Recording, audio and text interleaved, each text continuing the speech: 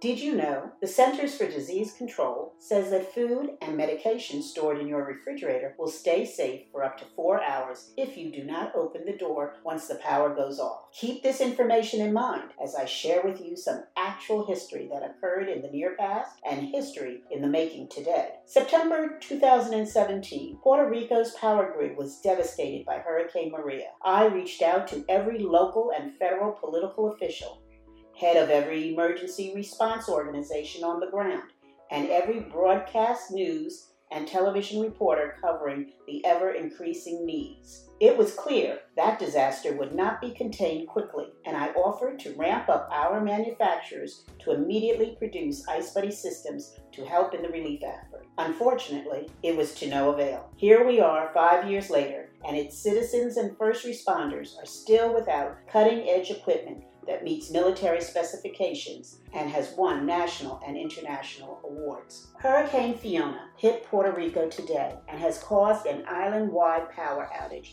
impacting 1.5 million people. That power outage has lasted all day and is still ongoing, obviously longer than 4 hours. So what are the implications? I'll ask the questions you will not hear being asked or discussed on TV or the radio. The answers to these questions you need to be concerned about, since it directly impacts you and your family. So let's take a long, hard look at the following. 1. What has been the impact on citizens that use medication requiring refrigeration and kept it in their fridge at home? 2. What about the medication kept in pharmacies that you expect to be there when you need refills? 3. Years ago, I was director of a large mental health clinic. We had refrigerated medication to treat mental illness. What becomes of meds in all those clinics for the patients? The stress of experiencing Hurricane Fiona's disaster will exacerbate symptoms underlying a variety of mental illnesses. 4. What happens in the 120 sites currently designated as shelters on Puerto Rico for those who must evacuate their homes? How prepared are they with what is needed when families arrive with their once refrigerated medication now being toted around in baggies and looking for first responders to refrigerate them? Number 5.